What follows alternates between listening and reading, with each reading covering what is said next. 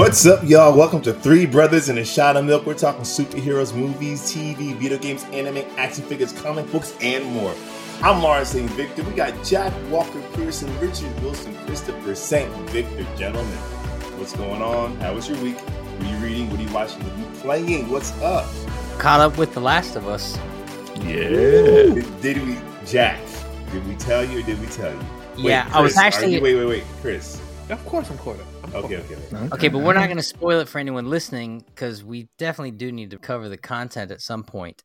I had forgotten, I don't remember if I told you guys, I built something for The Last of Us. Yes. And it was actually in episode 5. So, not giving anything away, there's a moment where our protagonist is in an upper building sniping at things. Yes. Mm-hmm. Yes. All right. So when they're in that room, you'll notice you never see anyone from the exterior of the building. You only see the muzzle flash, and then you see everything from the interior of the building.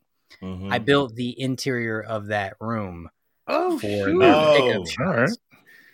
Sick, Jack. Yeah. And what's crazy about it is you don't see maybe 98% of what was built for that room. You see like 5% in the shoulder. Do you have pictures, Jack? I do, yeah. When we review The Last of Us, you could do a screen share and show some those pictures. You probably signed some NDAs. No, I managed it. I managed to avoid almost all contracts, so I could send you anything. But honestly, you see more in the pictures I have than in the content that's shot. That's what's so funny about it. It's movie magic. You see the exterior of a building, and it feels like you're actually in that building, but I guarantee nothing was ever actually shot in that house, in that building.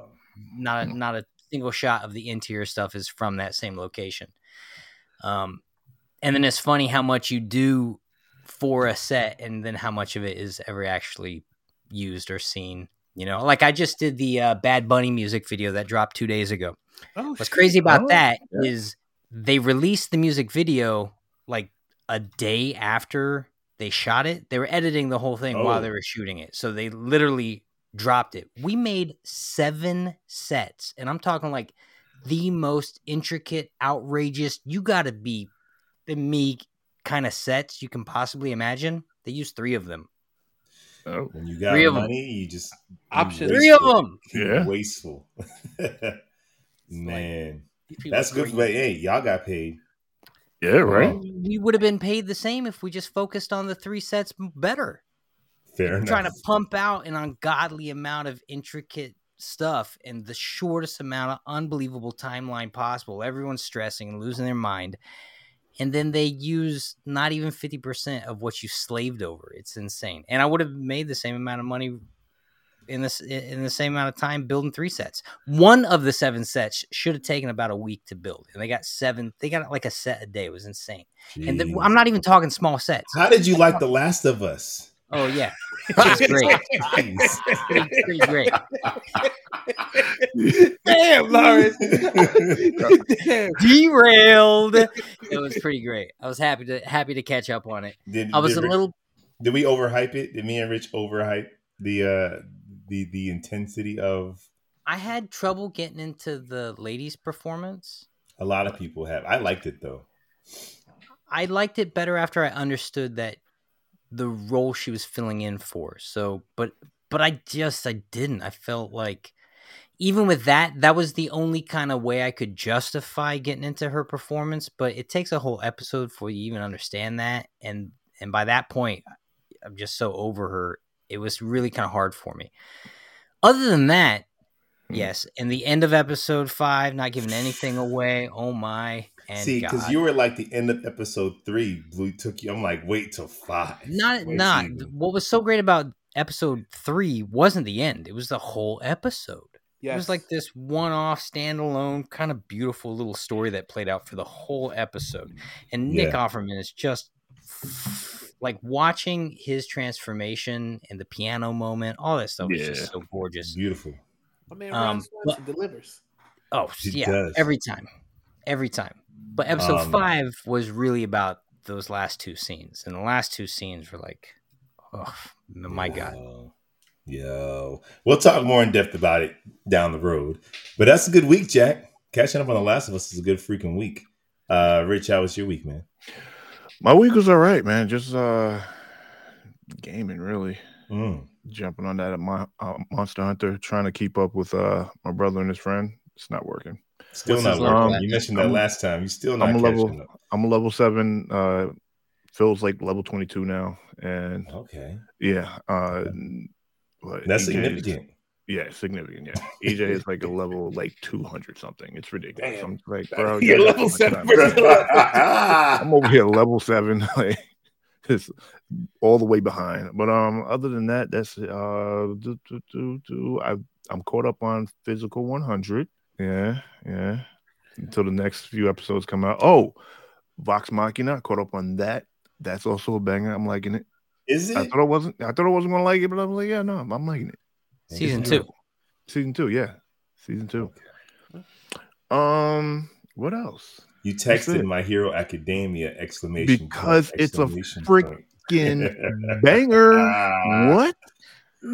Like Midoriya's coming into his own. Like, y'all don't understand. What are you doing with your lives? You need to be watching this. Chris, watch it. Sure. Talk to this. Right after this. He's a hater, Rich. He's a hater. And that is pretty much it. Did I watch anything else? I'm trying to remember. I think that's it. There's probably definitely something there. I just forgot about it. Good week though. It's not a good week to me. Sorry. Chris. I watched The Menu, which was kind of weird, but kind of cool. Oh yeah. Okay. I watched Creed, which I liked a lot. I never saw Creed 1. What? Okay. First time I saw Creed. So have you seen 2? Not yet, but that's. Have you seen Rocky? Of course, I've seen. Have you seen? Wait, but have you seen Balboa? No, I haven't seen Balboa. Wait. Okay, I'm a Rocky guy. Right. You kind of have to watch the Rocky series, and like Jack said, and Rocky Balboa before jumping into Creed. Like, what? There's an order for a reason. You don't have to, but it's a better experience. I assumed Adrian died in Balboa. But you could definitely watch Rocky 1, Rocky 2, and Balboa. Like, that's a great trilogy. No, for Creed, you need 1, 2, 3, and 4. I've seen. Oh, you're right. Rocky. You need Rocky. You need Rocky. You need Creed training Rocky in part 3, and you need Creed's death in part 4. Oh, man, how are you an 80s baby, made it this far in life, and ain't watched every Rocky movie ever made? I didn't say I never watched every. Well, I watch all the classic Rocky movies. I haven't seen Balboa. Oh, you just didn't see about Rocky Balboa. Right. I saw all the other Rockies. Balboa is good. Yeah. It's probably top 3 Rocky movies. You could skip Balboa to go to Creed. Gonna watch it. I'm not saying you should, but you could. Lawrence, Balboa is top 3 best Rocky movies ever made. Agreed. So then, but you don't need it. You don't need it for Creed, is what I'm saying. Derailed. Right. So so then I watched that. So I'm gonna get into Creed 2, which I like. And then what I did was I was supposed to be working on Friday, and I went to I have a warehouse. Cause I sell cars. I have a warehouse. I sold a couple cars, emptied my warehouse, and instead of doing work, I used the entire warehouse space, like 1,500 square feet, to play my Oculus. Now I've only played Oculus in a small area before, but to play in a big area where you can actually run and duck, and you actually walk to points, it changes the experience. It was so crazy. I called Rich immediately, even though I knew he was working. I called Rich. I was like, "Yo, Rich, you have to play it in a big area.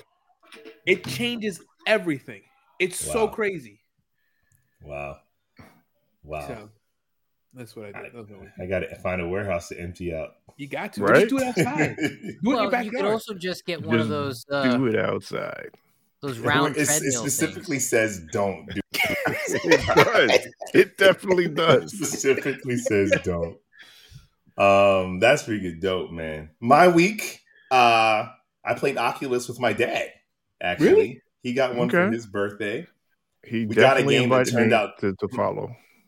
Follow him, Rich. I did. I followed him back. Okay, so it wasn't a 2-player game. We played side by side, so we got to get into a 2-player game. But he's playing Oculus, which is fun. Mm-hmm. I'm watching Physical 100. I did a whole Rich week. I'm watching Physical 100. I think I'm on episode like 6. This thing's ridiculous. The dub is bananas. Yeah. It's really hard to keep up with these contestants because there's 100 of them. So like there's a couple you follow, but the rest is like almost new people every time.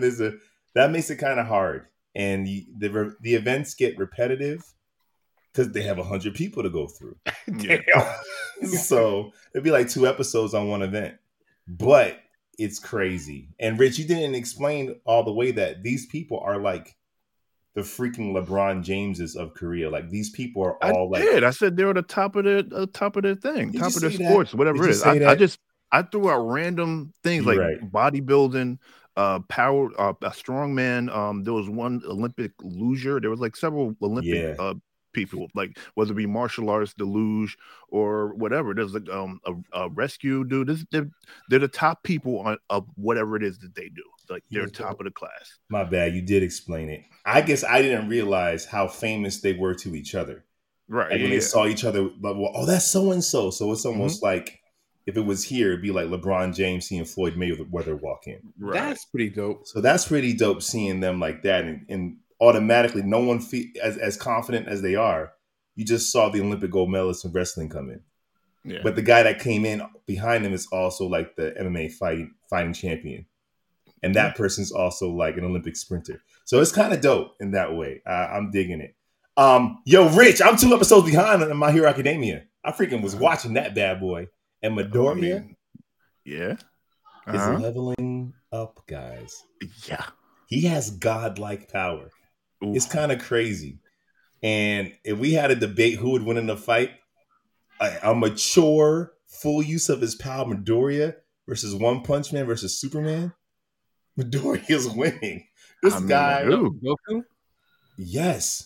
This dude is demolishing villains and can only use a small percentage of his power because it damages his body. He literally lost 4 limbs using 100% of his power. Yeah. So when he's able to master, and he doesn't have his power, the power is handed down from different people to different people. So, but he also gets all of their powers. So when he masters like the 7 powers that dwell within him, what? It's gonna be nasty, boy. It's gonna be butt net. What? Moving on. I beat the quarry. Okay. And I got everybody killed, so I'm playing again. See if I can do that. All right. Everybody died. You beat it, but everybody died? Well, it's a choose your own adventure. So the story wraps up, and it's about an odd way to be victorious and die simultaneously. Man, it was a bummer ending, but I'm back in. I know what to do to change things. But that's been my week. Oh, I watched Glass Onion. Oh, you like it? Yeah. How'd you like that? I loved it. I don't care about the mystery. The characters were hilarious. That's good because there was no mystery. Yeah, I wasn't there for them. If you want to watch a mystery, watch Clue. But Glass Onion had me rolling. Freaking Benoit, yo, Daniel Craig killed it. He's just this weird, aloof Southern gentleman. I dug it a lot. It was better than Knives Out. No, it wasn't. It was more fun. The mystery was better in Knives Out, but I feel like Glass Onion was more ridiculous. It was more fun. What worked with Knives Out is they gave you the answer right at the top. So they made the whole thing more interesting by going a different direction with it. Well, right. But for those who don't care about the mystery, they just want to see a funny movie, I'll say Glass Onion. You want a mystery? Knives Out. Well, Knives Out also had Anna de Armas, which is, I love her. Okay. Chris, I got a question for you. What's that, Lawrence? How many billionaires does it take to create a superhero? How many billionaires does it take to create a superhero, Lawrence? 3. 2 die, and 1 never gets over it. Wow. Yeah. Okay. Yeah. Cold-blooded. Mm-hmm. That's a little. I appreciate it. That's a little dark. We might have done a variation of this joke 80 episodes ago, Jack. Listen, these aren't just falling out the sky. You might get some that are very similar. But we'll go down the street, make a right at the stop sign, and left at the corner, and we'll be at the Collector's Corner. It's show and tell time! Here at the Collector's Corner, we take something out of our toy chest, something out of our video game case, something off our comic book shelf, and we present it to the world. It can be worth millions of dollars or just sentimental. What do you guys got? So we're recording after Valentine's Day. So I'll show what I got for Valentine's Day. You got a toy for Valentine's Day? Yeah, it's for me. Right? What else? What am I supposed to get? Your wife is a winner, man. Yeah, jewelry, flowers, well and chocolate. done, Viv. Give me toys, man. What do you think this is a game? Well, no, you can give me chocolate and toys, Chris. We can have both, man. So I got this super dope Captain Cold. Page, yeah, that's McFarlane's Page Puncher. Yeah, with the comic book. Yeah, so it comes with a comic book. So what's cool is, I have 1,000 Supermans, 1,000 Batmans, 1,000 of the main characters. So some of these like auxiliary characters, especially on a cool sculpt, which is it's tough to see in the camera, but he has the goggles, he has the mask. It's a really, really cool sculpt. So it's pretty dope. And I'm excited to open it up and put it on my villain shelf. Yes, it's one of Flash's rogues, man. Yep. I think he actually predates Mr. Freeze, doesn't he? I don't know. I believe so. I don't know. I believe so, but it's a cool figure, so I'm hyped for it. Nice. You gonna give us an unboxing of that? Yeah. I told Sebastian, my son, he actually picked it out with my wife. And he said that I have to show it on the podcast and I have to do an unboxing video of it. So yes, I will. Because he's a big Flash guy, so he knew Captain Cold right away from the Flashpoint movie. Nice. Rich, what you got, man? Oh, I mean, listen, I was just perusing through GameStop and I didn't find it. It was right there. A box set, special edition box set of Mandalorian. And as you can guess, they're pops. So I saw it and my man told me exactly what was going to be in it. So you go in there, you get this box set, Mandalorian. Boom. Right. It comes with 2 pops. All right. This one is Remnant Star Trooper. Remnant. Star Trooper. the broke down, broke ass Star Trooper. That's pretty good. That should be the name. So, yeah, I got that one, but I didn't care too much for this one. This is the one that made me get it. The Mandalorian Mudhorn battle when he fought the Rhino thing. Oh, and he is covered in mud. And if you remember that, the last thing he did was pull out his knife to fight it before Grogu got involved. So you got Mando in his first outfit, covered in mud, knife out, just ready to go to battle, ready to go down to the end. But Rich, are pops getting more detail? I feel like we're a long way away from. Like pops have gotten more detailed, right? Like there's just more going on in pop. Like we're a long way from this guy. Yeah. Like I showed you some of my Hero Academia. Like Deku when he has his mask on, you see like through the lenses and whatnot. And you got a few of them when they got glasses on and so on and so forth. They also came with a sticker. Mando and Grogu. Patch, that's the Razor Crest. That's what that is. I was holding it upside down. Oh shoot, that's cool. Okay. Yeah. Okay. And then a button. I'm not sure what this is. Maybe it's a badge or something. Yeah, it's a button. I'm not sure what it's for though. It's what it looking means. down the barrel of a blaster. Right? Ooh. He just made that up. He don't know what he's talking about. Hey, Rich, go with it, man. But that's it. That's what I got, and now I gotta find a place to put it on my shelf right over here. Yeah, somewhere in there. Or start that 4th row, Rich. I mean, the fourth row already had other pops, random pops at that. Oh no, actually no. The 4th row has like random pops and then random figures. Shoot, I don't know what to do. I gotta get another shelf, but I got no room. First world problems, Rich. First world problems. Yeah. Start sticking them to your ceiling, man. That's the next step. You could just move. Yeah, or you figure out that's bigger the plan. Space. That is the plan. But you're still gonna run into the same problem eventually. And I'm gonna move, and my girlfriend's gonna be like, "Oh no, where are you gonna put all these pops?" I'm like, "Wherever I want." You started to sound like my ex-girlfriend. It's gonna be a battle. Oh man. Nah, Jack, what you got, man? Well, I gotta say, seeing the Mando reminded me of the meme you posted on Instagram with the bun. The man bun, and then the DeLorean, and then the Mandalorian, which reminded me I saw a DeLorean on the street last night. Nice.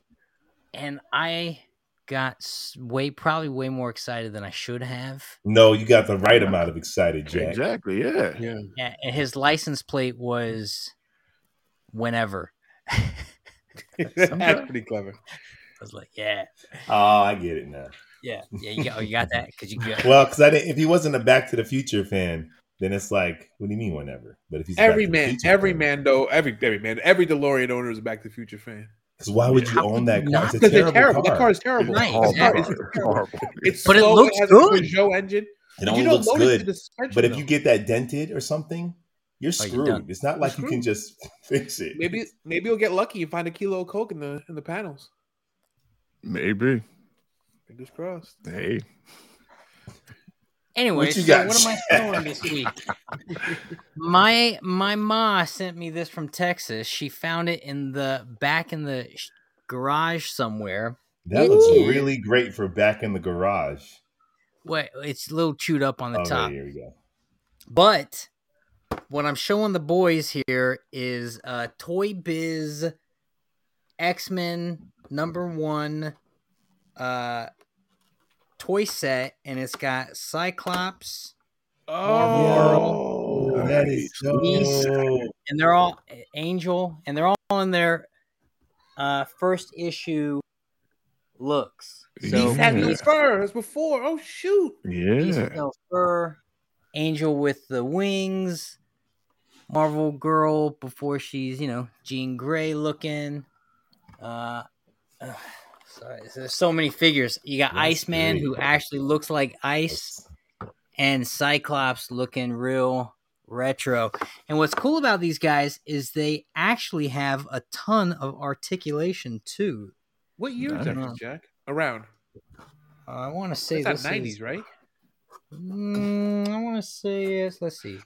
Probably 1997. Really? Wow. Yep, 97. And they got ankles, wrist, elbows, wrist. I mean, that's a lot for 1997. That is a lot. Right? Yeah. Toy Biz? Wow. The Toy Biz was killing it, yeah. And like Angel's wings, when you take them out, they're probably almost almost a foot wide off the figure. Like they're pretty cool. This thing is pretty cool. Oh yeah, look on the back. See how big the wings are? That's cool. That you got to figure where you're gonna put that. You got to display that somewhere. Well, I haven't decided whether I'm gonna open it or not. But the box is chewed up on the top, but the toys are all. You can display it. Find a way to display it open like that. That'd be cool. Oh yeah, but like if you were gonna try to buy that thing, you're dropping a bill at least. At least. Nice. You should have went last because what I got is an oldie but a goodie. Who knows Rambo? Probably not Chris. He seems to not watch any of these 80 movies. Well, whether he does or not, that doesn't matter because I have the next thing, which is my Commando figure. And he's Commando. Who remembers Arnold Schwarzenegger in Commando? I remember. Yeah, he had the pretty the pretty red bone with him. And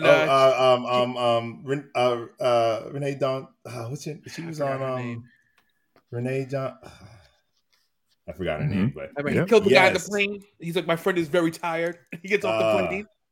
Yo, I loved Commando. I don't know where his clothes are. It's kind of crazy that his clothes came off the figure anyway. He looks like a wrestler. Like he has like the freaking what he put the camouflage makeup. What did he put on his face? Over his body because I loved Commando. I loved Commando back when I was a kid. I was more Commando than Rambo. He was actually almost superhero-ish. He picked up a car in that movie, didn't he? Like picked the back of a car. It's Schwarzenegger in the 80s. Yeah, he had superpowers, everything. I think I can find a way to customize this into a Bane. We'll see. Huh. Keep it Commando. It's so cool. He ain't got no clothes. He got his boots on though. That's my thing. Oh man, I loved Commando. Yo, Rich. Yo. Let's go to that bag. It's time for Anime Alley with Richard Wilson. No, see, no. Listen, I've been watching a lot of just my regular shows. So I'm gonna give 3 animes that I'm going to start watching. One that I watched the first episode of. I'm probably going to mess this name up because I'm horrible at spelling. Nier, Nier Automata version 1.1a. This is based on a video game of pretty much the same name. Nuari. Yeah, maybe with the samurai chick runs around with a sword and everything up. Yeah. I didn't know there was an anime of that. Yeah, it just came out recently. So actually it came out on January 8th. So it's on Crunchyroll. I watched the first episode and it's pretty reminiscent of, well, they're pretty much following the storyline of the game, which I played, and I played through several times. When you play that game, you go through it multiple times, but that you like first you start with her. Her name is 2B, and then you play as 9S, who is her partner. Yeah. And then after that, you go back and play with her again. And each time you play, it's like it's kind of plays off the story, but then a little bit different. Like 9S, like the way he goes through the story is from a different perspective and a different point in the battle. Oh, that's cool. From where 2B is playing at. So yeah. So right now it's kind of playing in the first episode, kind of playing the first battle, the first boss you got to fight in the game. But the thing is, they're androids, right? And when they die, they don't truly die. They upload their memory to I forgot the name. I think it's like an arc, but there's like a station above Earth, and they upload their memory into a new body, so they don't like really die. Yeah, like Brainiac. Yeah, that's a good way to look it up there, Chris. Look at you using the old Brainiac. Hey, there he is. That's my cousin, everybody. So right now it's playing into the game itself, and it's looking all right. I enjoyed it for first episode. Okay. Second anime, Buddy Daddies. Now, if you watch Spy Family, it's reminiscent of that from what I was told. It's about two assassins who come across a daughter. From what the preview said, it was the Yakuza boss daughter, a daughter of one of the Yakuza bosses. And they pretty much turns into, what was that movie? Three Men and a Baby. 3 Men and a Baby. It's on Netflix. I think I saw an image of it. Buddy Daddies? Is that on Netflix? No, it's on Crunchy. It might be. I saw it on Crunchyroll. I don't know. You might not want to Google Buddy Daddies. Don't Google Buddy Daddies. Just go straight to Crunchyroll. Look it up. Yeah. So these two assassins, they always get their target. They're the top of their game, but you're going into the story of them trying to navigate this now makeshift family that they have with this cute, innocent girl. And I'm like, this looks like it's probably going to be a good. That sounds really good. I like that. So I'm gonna start that, and then also Made in Abyss. This I've had on my list for quite some time, and I just haven't got around to watching it. It's it's like a hole opens up in Abyss, and within the Abyss there's like fantastical creatures in it. And that's pretty much the most that I got out of it. Okay. And I believe there's like 2 or 3 movies on I want to say Hulu that I have saved, or it could be HBO. But these are two. Well, there's a difference. Chris watches one of those platforms and not the other. Yeah, you know what, HBO, brother. We ain't worried about Chris right now, okay? We ain't worried about Chris. Chris ain't gonna watch it regardless. Yeah, right? Chris has a weird thing about cartoons, but yet watches cartoons. I don't understand it. Right? But I can't get behind the animation, and it's like this is some of the best animation ever. It's like, how can you not? Come on, man. Anyway, So those are the 3 that I'm gonna start watching. One I've already started watching, and so far is going good. And I will let y'all know how the rest of it goes. I believe Nier is. I believe they released all the episodes, so I should be able to run through that quick. And I'll let y'all know how it is. Let me know how they are. Let me know how Buddy Daddy is. Buddy Daddies just sounds like it's gonna be a good time. It has to be. To name your show that, you got something in you got a winner there. Yeah, gold. Oh man. Well done, Rich. I think it's time for some news. It's time for the news. Guys, so not to jump the gun, but in its opening weekend, it looks like Ant-Man and the Wasp: Quantumania has won the box office with $104 million It has taken the Avatar spot, who's in the second place for its 10th weekend. So it looks like domestically it's doing pretty good for its opening weekend, which is good. Doesn't matter if you like the movie or not. When people go into the movies means we get more movies. So keep making movies. Hey, do you guys like Street Fighter? Yes. Yeah. Do you like Ninja Turtles? Of course. Well, IDW is publishing a comic book where you're going to have Street Fighter versus the Teenage Mutant Ninja Turtles. It's a 5-issue series. It's going to start in May. Okay. So it's like 4 of them versus the whole universe? Yeah, I was going to say there's a lot more characters. Ryu, Ken, Chun-Li, and more. Uh. I don't know. Oh, maybe it's also like, maybe they'll have Casey Jones and some of the supporting characters in Teenage Mutant Turtles too. Baxter Stockman. Bebop and Rocksteady. Bebop and Rock, the dopest goon names I've ever heard in my life. Yep. Shredder probably do pretty well. Bebop and Rocksteady. The Last of Us is outpacing House of the Dragon in viewership. How could it Viewers streamed a total of 837 million minutes of HBO's Last of Us between January 22nd and 27th, making it more popular than House of the Dragon. Damn. Yeah, all right. I mean, that's pretty. I mean, House of the Dragon comes with a whole IP behind it. So the fact that already The Last of Us is getting, I mean, I love it. I love that. Loki and Secret Invasion are reportedly the only 2 MCU shows definitely coming in 2023. And Kevin Feige has mentioned that he admits there are too many MCU shows. Jack is yawning, although he loved Loki and Moon Knight. Right? But we're going to keep moving on. He says, we want Marvel Studios and the MCU projects to be really stand out and stand above.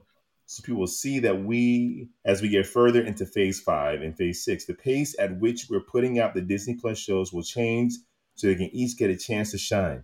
Man, we were talking about that. I'm like, yo, how am I supposed to get excited about one when the other one's coming out right behind it? It's like there's no room to actually just enjoy the thing. There's no time for quality control either. They've oversaturated themselves. But that means we got to wait for Moon Knight season 2. I'm cool. I'm all right with that. I think everybody's okay. What's wrong with that?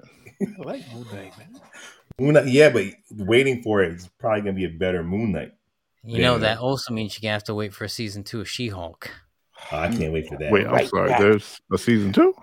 No, probably not. MCU writers have a story for Spider-Man 4. Kevin Feige says they just finished putting the pen to the paper, or started putting pen to the paper. So it looks like we're getting some confirmation that the best Marvel entity period to come out in the last year and a half is finally going to get another film. So that's good news. Hopefully, yeah, I'm excited for that.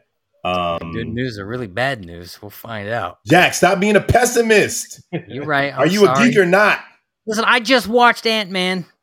You did. Sorry. We're going to talk about it. John Wick 4 is going to be a nearly 3-hour experience. Yeah, so baby. Bring your pea cup with you because it's going to go in. You just do what they do in Times Square during New Year's. What do they do? Wear a diaper, yeah. Wear diapers, man. People wear diapers in Times Square and they just piss in their pants. If you wear diapers, wear Safe Shield diapers. It's my diaper brand, Adult Briefs. This episode of Three Brothers in a Shot of Milk is sponsored by Stay Safe Shield Diapers. Safe Shield Adult Briefs. Holds more urine than depends. Yes. Why is this a thing? Like, I don't know why. It looks like we're going to get an I Am true. Legend 2 with Michael B. Jordan leading and Will Smith reprising his role as Dr. Robert Neville. Yeah. The big problem is that Robert died at the end of I Am Legend. So basically, they're going with the alternate ending that was filmed that's closer to the book's ending, in which Robert Neville doesn't die, which is so weird, guys. This is weird. Why is it weird? Because the movie that most of us saw, most of the viewing audience did not go and get the Blu-ray and watch the alternate ending. So the movie that most of us, I know you did. You probably got 3 box sets of. So the ending that most of us saw, you're telling us it doesn't exist. And it's so are they going to show the alternate ending? They have to. They have to, right? Or make it part of the trailers or something just to catch people up. And him dying at the end, although I know it's different than the book, was one of the more compelling pieces. He's like, I created this mess and it ends with me. It's like... And I read the book as well. Did you? Y'all just We behind. only Y'all see are the behind. explosion. We don't see him dead after the explosion. Last time I checked, he ain't bulletproof and he ain't fireproof. Yeah, It was wasn't a he grenade. holding a grenade? Wasn't it a Yeah. grenade? It was Like a he was grenade. holding it in Grenade. his hand? A grenade in a laboratory, right? Wasn't there like a lot of flammable Yeah. things? He was like downstairs in the No, basement. he died in the ending he died, but there's an alternate ending in which he doesn't die. Whoa, So they're gonna do spoiler. that. Well, it's not a Jack. Did you not hear the article? I think it's I'm Legend by now. Yeah. Anyways, it looks like I think that's actually going to be better than what they've been doing, which will be a reboot of Hollywood would have rebooted this with the alternate ending and make it a reboot. So I guess that's better than that. It's like we're not gonna touch it. We're just gonna jump off of the alternate ending. Who the heck knows? I don't know. But that's the news. And that was the news. Stop laughing, Chris. Yeah, stop laughing, Chris. Rich, don't even What think up? about smiling. I You better wasn't. stop Don't smiling. even think about it. Grimace. It's time for debate. Let's get ready to rumble. Guys, whether you like the movies or not, whether you like the characters or not, supervillains have been played by some of the dopest freaking actors of our generation and next generation and previous generation. From Jack Nicholson playing the Joker, to Heath Ledger playing the Joker, to freaking James Earl Jones playing The Darth Joker. I was waiting for it. I was waiting for it. Jared Leto playing the Joker. There it is. A lot of dope actors playing a lot of these roles, not to mention Jonathan Majors as Kang. I thought was pretty fantastic. We'll get to it. Jack, what's with the freaking sign language over here? What? That was for you, not the audience. Oh, I don't even know what it Jonathan means. Majors was dope, but we'll talk about that when we get to it. Jack is ready. Jack, I'm calling Jack Derailed, Mr. What? Derail. So if you can take an actor and put them as a supervillain, what actor would it be? What supervillain would it be, and why? And stay away from the low-hanging fruit. We all saw the Willem Dafoe Joker photoshops all over the internet, so be a little creative with this one, Chris. Does that mean don't say William Dafoe is a Joker? I think that's what that means. Well, since you called me out, I'll go first. So I like the idea of having a charismatic, compelling supervillain, right? They can almost identify with their methods. So who would I pick? I want Denzel as a villain. Now Denzel's older. So what villain would be okay if you have an older villain where age doesn't really matter? Vandal Savage. You put Denzel as Vandal Savage. He has a gravitas. He can be charming, and he can be devious. And I think he'd fit well at dismantling the Justice League if he needed to. Could for our audience listeners listening, all 7 of them, would you mind clarifying who Savage is for them? Yeah, Vandal Savage was a caveman. For them, Chris. Yeah, Vandal Savage is a DC villain. He was a caveman that a meteor or a comet landed, and he slept next to the comet. It gave him powers, and he's pretty much immortal. So he's lived through, eons from caveman times to modern times. So he's worldly. He has money. He has knowledge of everything. All this knowledge is accumulated over lifetimes and lifetimes and lifetimes. And really, he's also that thing of like when you go back in history and find some of those big moments, it was him. Like he's one of those guys. Yep. Denzel. And Africa was the cradle of civilization, so it makes sense Vandal Savage would be a black man. I'm just saying. Well, Black out History of Month. curiosity, what is he in the comics? He's For those of listening who don't know. Right. Yeah. He's a It's white kind of dude. nondescript looking. Yeah, he's like, yeah, I guess. I mean, he sometimes he turns like mad, like Neanderthalish with like protruding forehead and stuff like that. Sometimes he just dresses as a regular dude. His skin tone is kind of not. I mean, he At least in technically is a animation. Neanderthal, right? Huh? He technically is a Neanderthal. Yeah.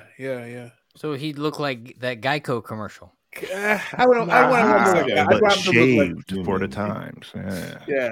So you want to put Denzel in Neanderthal face. Nah. I didn't say that, Jack. You can't say something like that in Black History Month, Jack. I mean, can listen, not taking away from Denzel's performance, but Denzel kind of plays his characters the same, just like most people. But do you think he can hold down the Vandal Savage?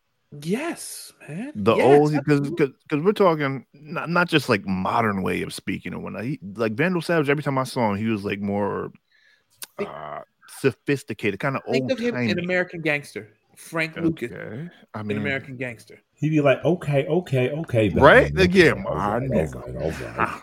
It's alpaca. You gotta block that. You gotta block that. That's what Listen, I think I think Denzel's dope, but I think Vandal Savage, I think it needs to be someone a little bit more timeless looking. I don't know what that really means. But I don't know.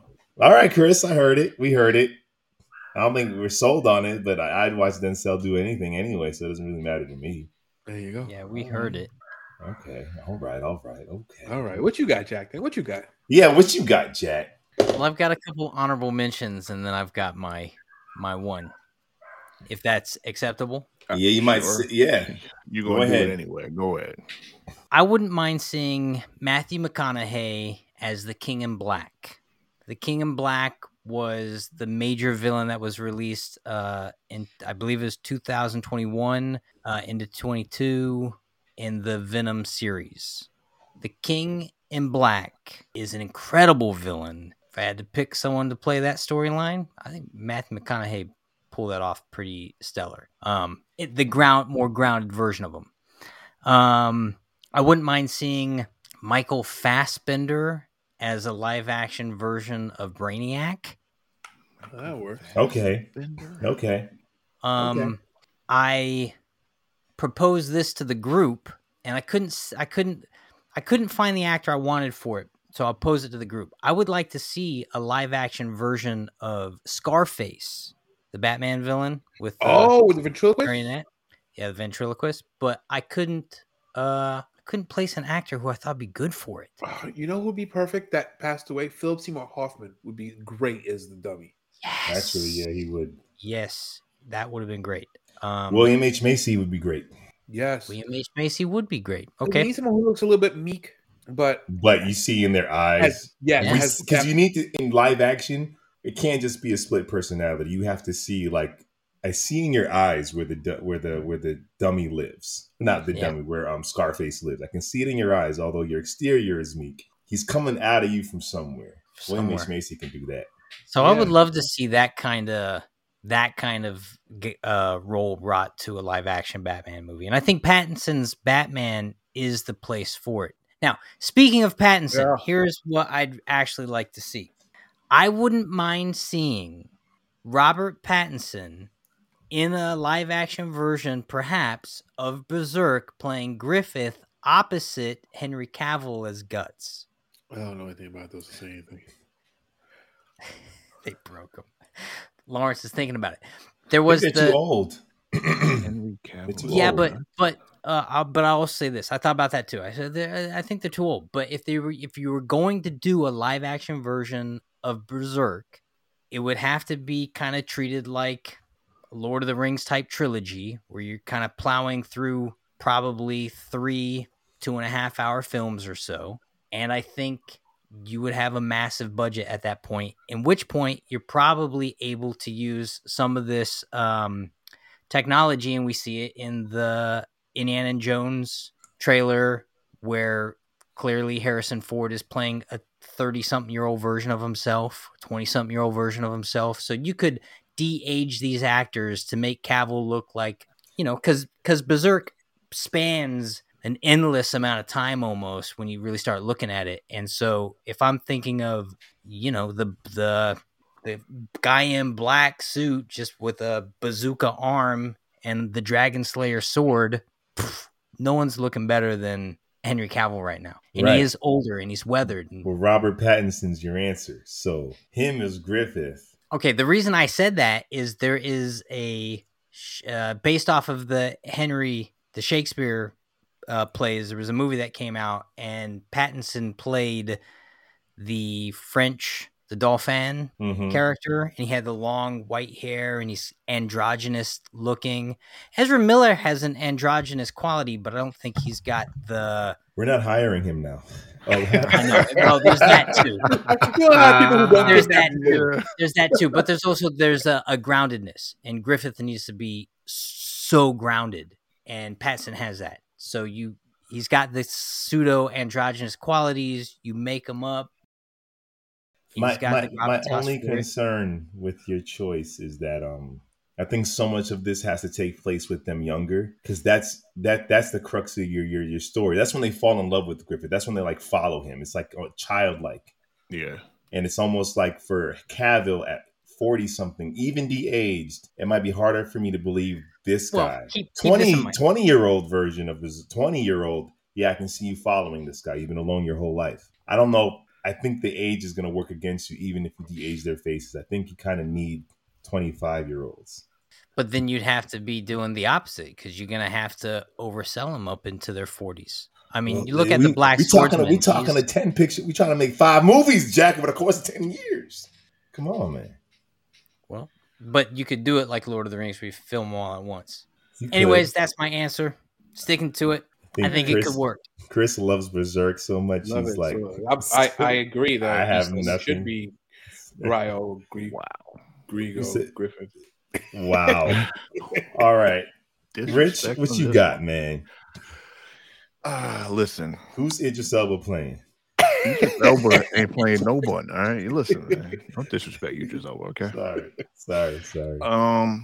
One series I was thinking about Wolverine and Omega Red. Mm-hmm. Okay. Right. I remember watching that on the animated series and looking at. I think I might have some comics, or not. I think my brother had some comics of that. But anyway, I remember reading that over and over again.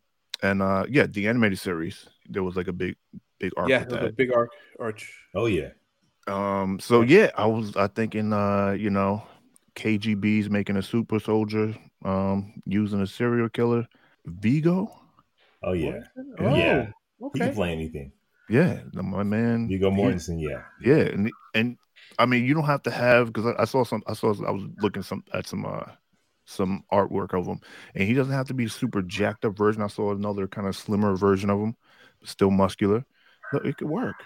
He can make it work. I mean, we made Josh Brolin Thanos. We can do whatever we want here if we wanted to. But it would be that would be the version. It'd be very CGI inspired. Yeah. I mean, they're going to have to do some CGI because, they got the tentacles, the whip, so. But his gravitas through the CGI would be like freaking Avatar. Yeah. It would have to, yeah. Vigo. Can't go wrong with Vigo. No. Well done, Rich. You got nothing to say? Well done. There it is. I got some honorable mentions, and then I'll get to my list. First honorable mention is Angelina Jolie as Talia al Ghul.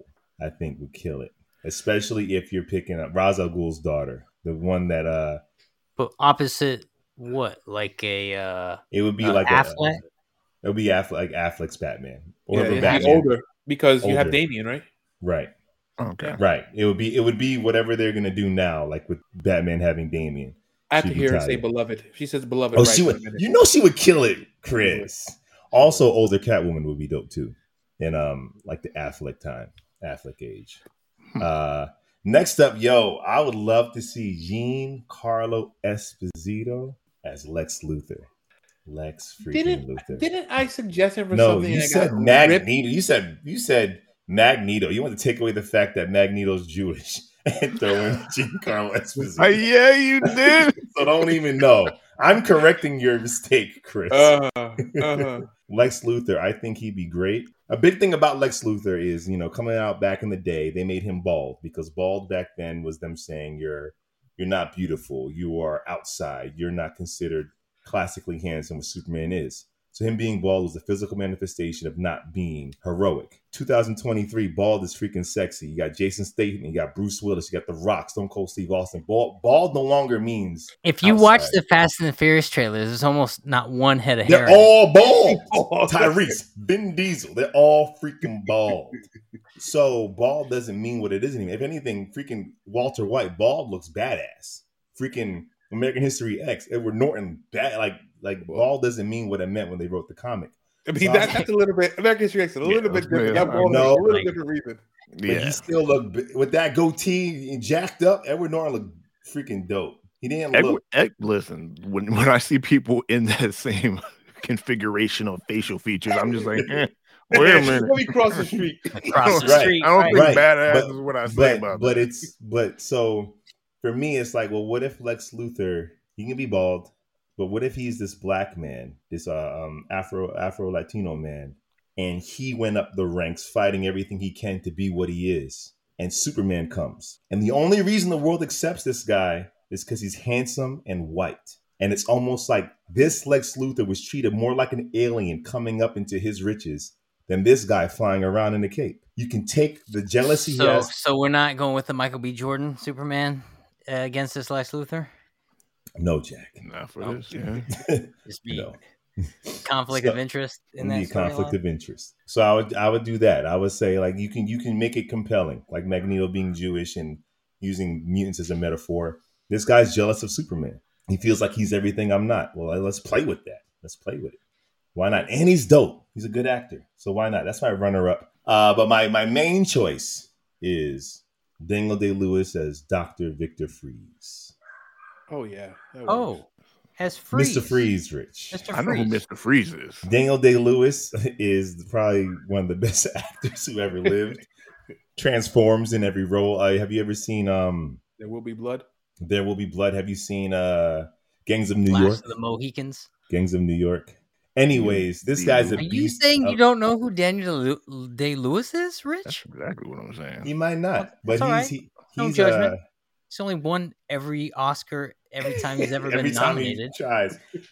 He's a ferocious actor. He would literally learn Played Lincoln. cryogenics to be. Yeah. And I think he'd be dope. I mean, it's kind of a no-brainer. He would never do it. You'd never get him, but he would be great, especially in like Pattinson's universe. It would depend on the script, man. I think he's retired from acting. I don't think he's acting anymore. Is he? I think he's I don't done. think he would. I don't think he ever acted. He never acted. He just transformed. He was like And the only thing I Find watched me was when you're Last ready to- Mohicans. Last of the Mohicans. Well, that was That's all. You'll like Gangs of New York. You like that. But that's it. I think I won the debate. No, I don't think there's a single answer. What? Jack, you did not win the debate by casting 40-year-olds as 20-year-olds in your CW Berserk series. Vandal Savage himself. Come on, the Vampire Diaries, casting these CW. old people as teenagers. He done disrespected you and said that it was going to be a CW movie. Like, what? He did. Dude. All right. Well, I guess Chris won this one then. Don't say that to him. He's going to What? believe you, and he's going to take it home. No. Don't say that. He's Can gonna we have a really believe speech? you. Not this time. You don't deserve it. He's like, I win these debates so often. What's the point of giving a speech? I'll just I'm like win next Beyonce time. when she won that first Grammy. She didn't even show up. Are you comparing your debate streak to Beyonce's career? Absolutely 100%. That's exactly how it is, Lawrence. Chris does not listen to Where's the my podcast. All right, let's move on. Let's get to the reason why we're here. It's time for the main event. What's up, y'all? Welcome to Three Brothers and a Shot of Milk. And today we're talking about, guys, we live in a world where there's an Ant-Man 3. Trilogy. Yeah. We have a trilogy. And not a Superman sequel. Right. Well, not even just Superman sequel. There's only like 3 Marvel films that actually graduated to a part 3. Iron Man, Like Thor, and Iron Man, Thor, Spider-Man, and Ant-Man are the only ones that are like all these movies that actually got a trilogy out of this thing. So here's the synopsis. Scott Lang and Hope Van Dyne, along with Hank Pym and Janet Van Dyne, explore the quantum realm, where they interact with the strange creatures and embark on an adventure that goes beyond the limits of what they thought was possible. Ant-Man, Quantum of Solace. No, Quantum Mania.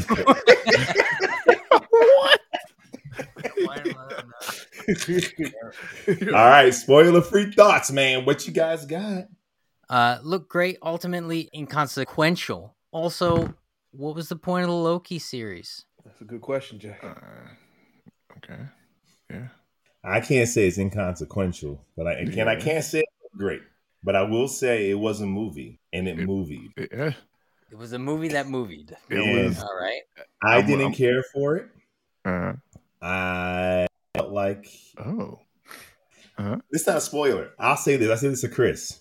I felt like Marvel takes the circumstances that are life and death, but makes it have the stakes of an episode of Power Rangers, where you just feel like I know you want to destroy the world, Rita, but I have a feeling everything's going to be okay. I have a feeling like no one's actually going to take this threat as serious as they should.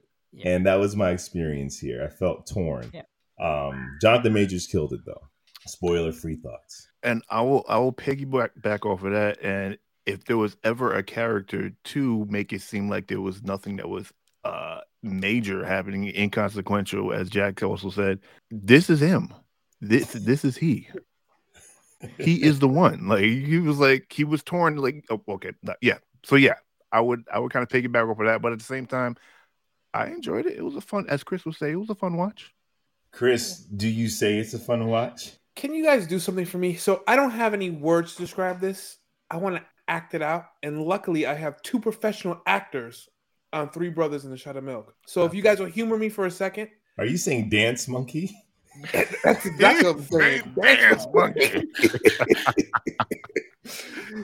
Jack, if you would say a goofy line as corny as possible, and Lawrence, I want you to take that line as if Jack told you like your loved one has just died and really act your heart out.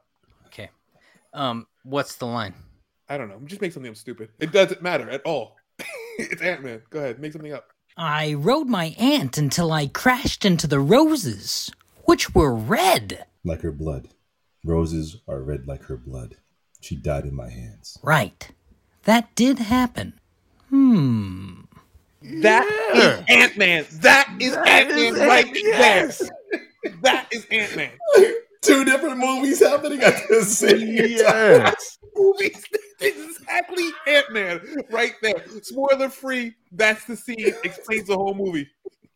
It's like watching Jim Carrey and freaking Anthony Hopkins doing their thing. It's not the same movie.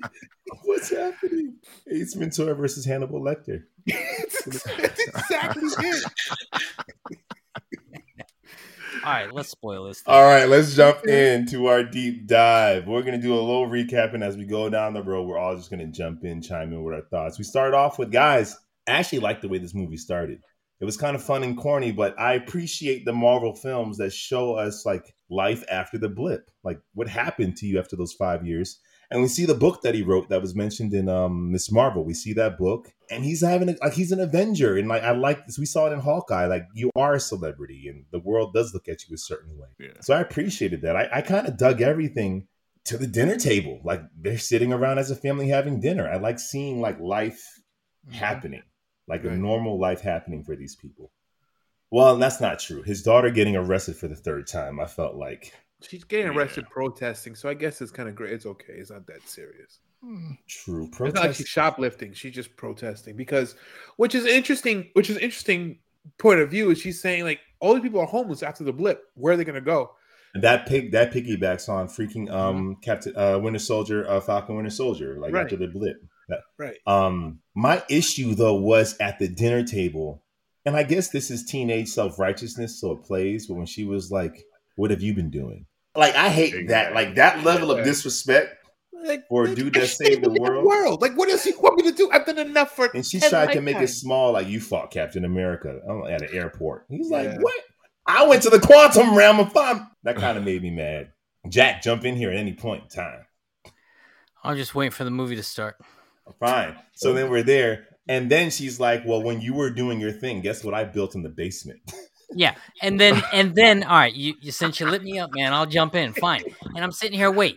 So the grandfather's super smart, the grandma's super smart, the daughter's super smart. We know the husband's not a genius, but the kid is super smart in a way where now she's pioneering technology that no one else could figure out. To be fair, Scott Lang is an electrical engineer, so he's not a dummy, but he's not genius level, and he's not related to the freaking Pims. He's really not. That's all. She's not related to the Pims. Well, I imagined because he was gone for 5 years, so I imagine they were taking care. They were influential in her life while he was in the quantum. I guess, but if you're not a genius, we're talking genius level stuff. We're not talking about learning a trade. We're talking about Can I tell you how tired I am of seeing this in movies?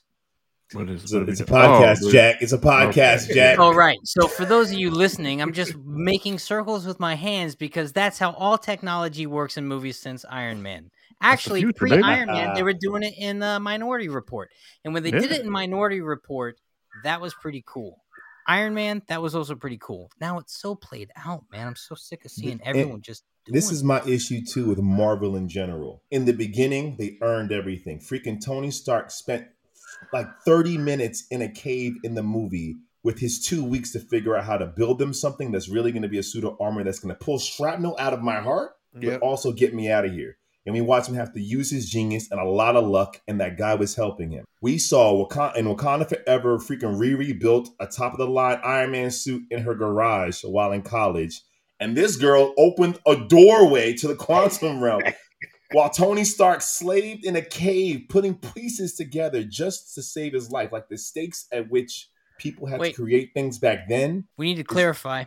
At the top of the movie, she did not open a doorway. She simply had like a beacon Morse code thing that was like kind of like echo detection that was mapping the place. Even the place itself, that matters. Ability. Even right, that absolutely. ability. But look at how, and I'm gonna jump straight to the end of the movie. The movie. Okay. Well, why not? You'll recap it. Might as well jump to the end of the movie. The end of the movie happens, and the heroes make the ultimate sacrifice. They save the day, but it costs them everything. They lose their way home. And then the daughter, who at the beginning of the movie did not have this technology, by the end of the movie somehow had the technology, where she did just open the door. She opened the door, and suddenly the whole movie meant nothing. And you're like, wait, there are no stakes for anything? Yo, why did I just watch this? When that doorway opened up at the end, I was like, how? Yeah. How? Because the whole point was like, we need to leave now or else we lose our opportunity. Right. They just did it. And it would have been dope. Oh, man, it would have been so dope if they did open the door. And when they came out the quantum realm, it was 15 years later. Because we already learned from before, time moves different. So maybe they spent time to open it. But no, they came right out. In there. And it's why I said the movie's inconsequential. Absolutely nothing matters. And the problem with that is Marvel set us up. They conditioned us. That's not true, though. We know we know Kang. We know the multiverse. Yeah, we know I'm sorry. All that happened at the end of Loki. If you watch the Loki series, it's the same ending as this movie. Where that's actually true, Jack. Yes, I'm sorry. Exactly this movie means nothing. Absolutely nothing is established. Nothing changed anything. It's except for the fact that Ant-Man did it. Now all those Kangs are targeting this world specifically. Yes, that changes it. But the Loki we were following was from that world. None of it. This movie is so inconsequential. Jack is right. It gives us exactly what Loki gave us. I'm not arguing that this movie matters. I think from the beginning you heard me say this movie. I don't think so. So when this movie started and they got into the quantum realm, so we'll jump ahead. She makes this beacon. All of a sudden, it's what the trailer shows. They get sucked in the quantum realm. And then Did you guys see this in 3D or you guys saw it in regular D? Regular D. No, I saw it 3D. So it's like it's like store brand Avatar, right? That's what it is. Okay. And my son looks at me and is like, "This is like Star Wars." He's 5. He's like, "This is like Star Wars." People look like Jawas. It's the Marvel version of Star Wars. I thought it was. There's literally the shot with her. Shark Boy and Lava Girl to me. Well, I was gonna say George Lopez. Like Shark Boy and Lava Girl to me, which is actually the best part of the film. No, I hated it. The Lopez character, MODOK was pretty entertaining. MODOK was terrible. Yeah, he was supposed to be like a beast. MODOK is a real villain. Yes, right. I'm sorry. Yes. Wait. Let me say. You make me drop stuff over here, Jack. I'm losing my marbles. Let me apologize for all those listening and watching. Yes, 100%. What they did to MODOK is unforgivable. But that is the Marvel equivalent, Ant-Man equivalent that you were going to get. No, what Marvel did to MODOK is what freaking X-Men Origins did to Deadpool. Like it's that kind of bastardization.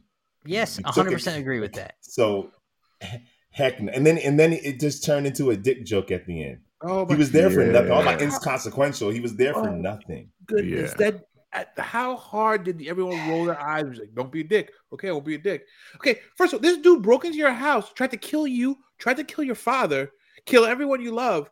And your response to him when he's down is, "Don't be a dick." Why don't you just kill? It's just so ridiculous. And he played it like a mildly annoyed employee. Guys, hi. Don't call me Dan. Like, I'm like, bruh. Like all the freaking stakes. But let's go back to the look of this world. Why'd you make it look like Finding Nemo?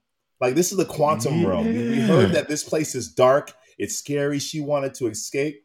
I'm like, this is like Disneyland at night. It's beautiful. It's like the world had no stakes. And then why do all aliens, whether they're in space or in the smallest of atoms, all quip and have the same exact sarcasm? So now all these movies are sounding alike. All these characters are where in the original Ant-Man, I'm not even an Ant-Man guy.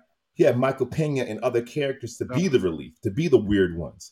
Here, they're all cracking jokes. It sounds like exactly. You're right. The tone of this film could have played seamlessly in with Love and Thunder, and you wouldn't even notice that the movie had changed. You would think they're the same species when you just hear them talk and the way they have humor. And why not make this place dangerous? Like, why make it look like an amusement park? I don't get it. They set the danger up in the flashback scene where Majors meets Pfeiffer's character for the first time. There was some sort of and it seemed like they were alone. Yeah. There's a whole civilization here. Yeah, she was by herself. And how annoying was Michelle Pfeiffer when she was like, "I'll tell you later." I'm like, I won't tell you. I won't tell you. Right now. For 30 minutes. For 30 minutes, she refused to say anything. I'm like, they just don't know what to have her say. I was cool with that if we went into the quantum realm and it was a freaking horror movie. No, I'd have been cool with that if we never went to the quantum realm. She's like, I'm not talk about it. But the second you're there, you're like, well, now why are you not talking about it? Yeah, you need to let everyone know as much as possible.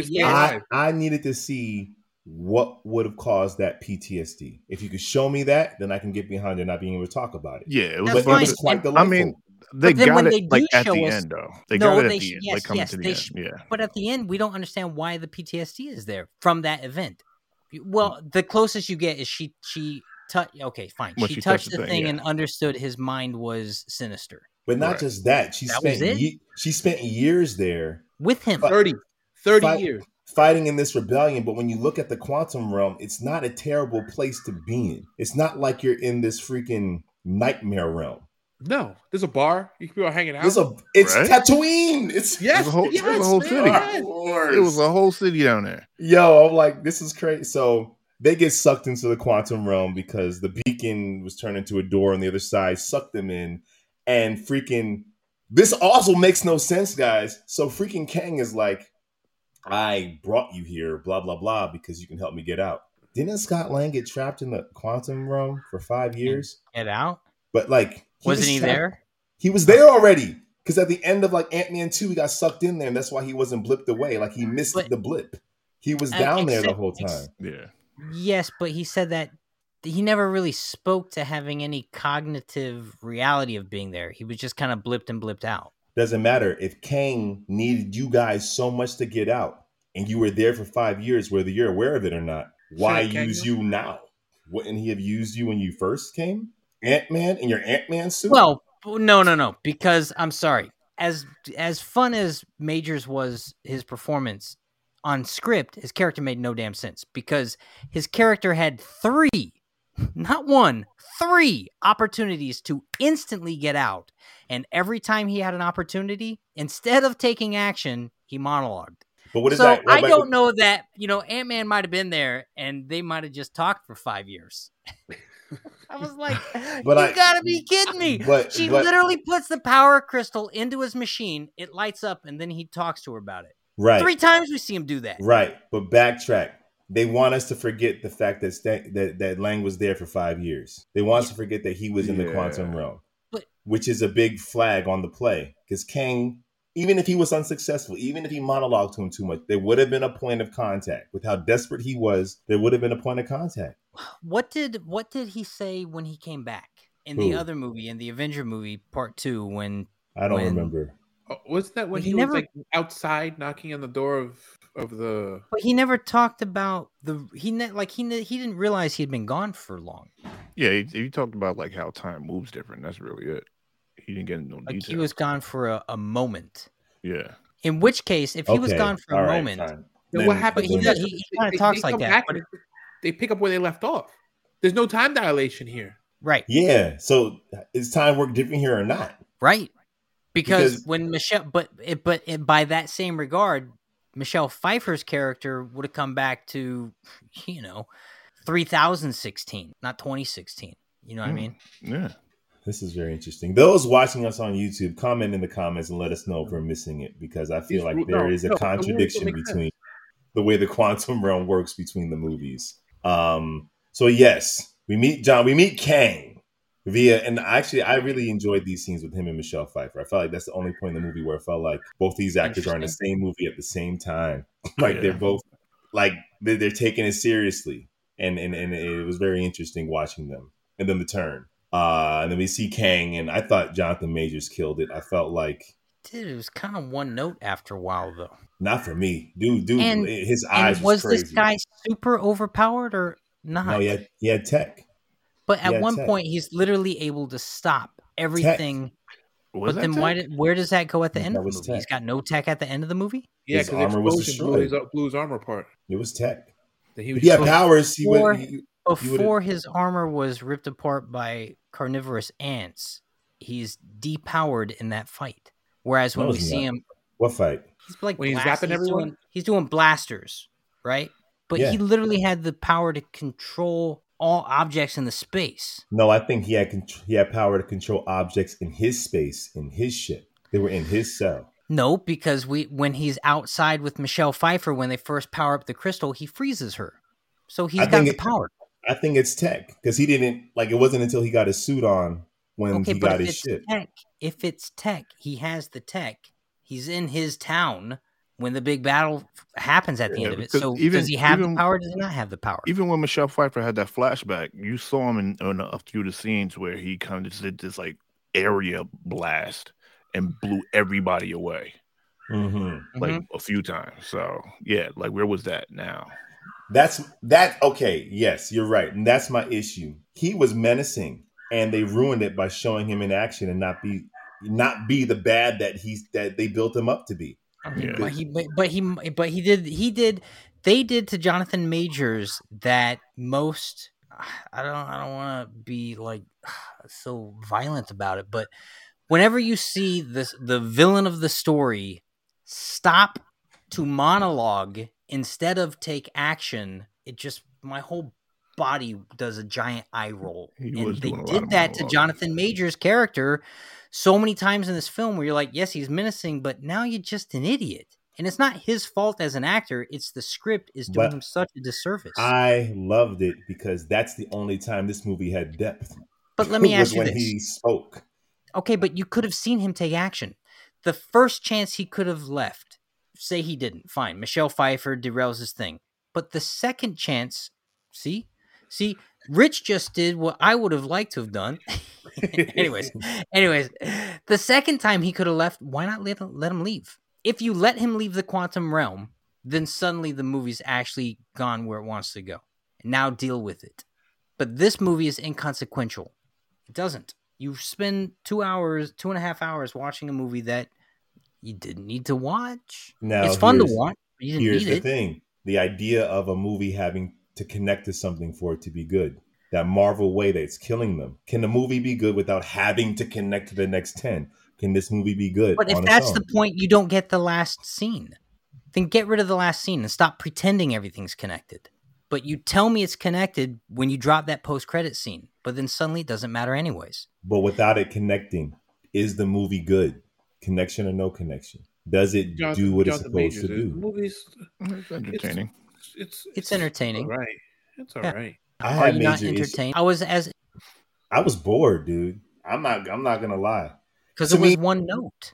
He was not. I disagree with his performance. He wasn't one note to me. He had all the notes. I'm talking about the movie. The movie is one note. It just had no stakes. I never believed that they believed that they were in danger. Except for the jail cell scene where you had Scott Lang and his daughter. And I'm like, finally.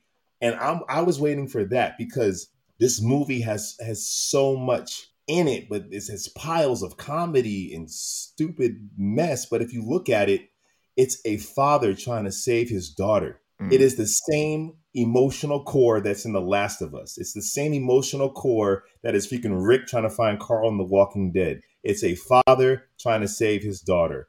The core is the same. But you put all this stuff on top of it to cut out the stakes and cut out the drama, cut out the tension.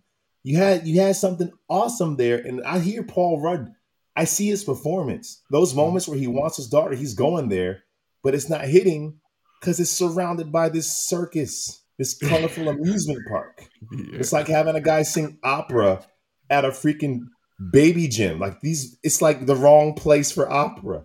I'm sure this is beautiful, but I'm sorry, your environment's betraying you. And with Jonathan Majors, I don't know if the directors loved him. I don't know what happened, but in all of his scenes, they made sure there was no comedy. There was no wisecracking quips.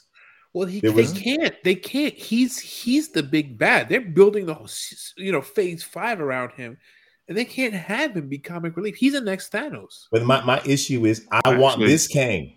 I don't want the other Kang. Yeah, the other Kang. Yeah, that Kang's dead now. Is he dead or just small? That's a good question. Because I need him to be just small. Did she put the thing? No, did she put the things at the end on it? I thought she shrank it. She threw the thing in did. it. She threw, yeah. I need this Kang to be the big bad. I don't want to be reintroduced to different versions of him every time we get a movie, and they just keep killing Kangs every movie until we get to. No, I want this Kang to be the big bad. That Kang Fest at the end of it was almost like the Neo Fest in the third Matrix movie, where you're just looking at. In their defense, it is a panel of a comic book. It is a panel with a bunch of Kangs. So it works. You just have to earn it.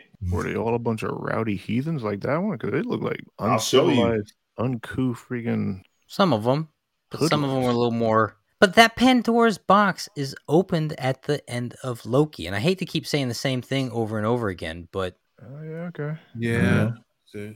But the end of Loki, the end of Loki should have been the beginning of this movie, not the end of the movie. But here's the problem with a studio and a production: when you have TV shows and movies that are intertwining so much, you need each other.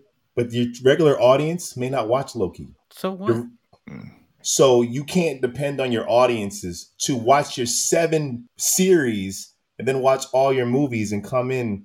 You can't. You can do that with the movies, maybe. But you can't have it both ways. You can't act like they all play off of each other if they don't play off of each other. And if you need to give us a little 3-minute recap at the top of the movie to get us acclimated to what's going on in the world, then you do that. Or you treat it like not everybody watched Loki. So for those who didn't, this will be fine for them. For those who did, it's not going to contradict anything. Sometimes it's just filler wrapped up in.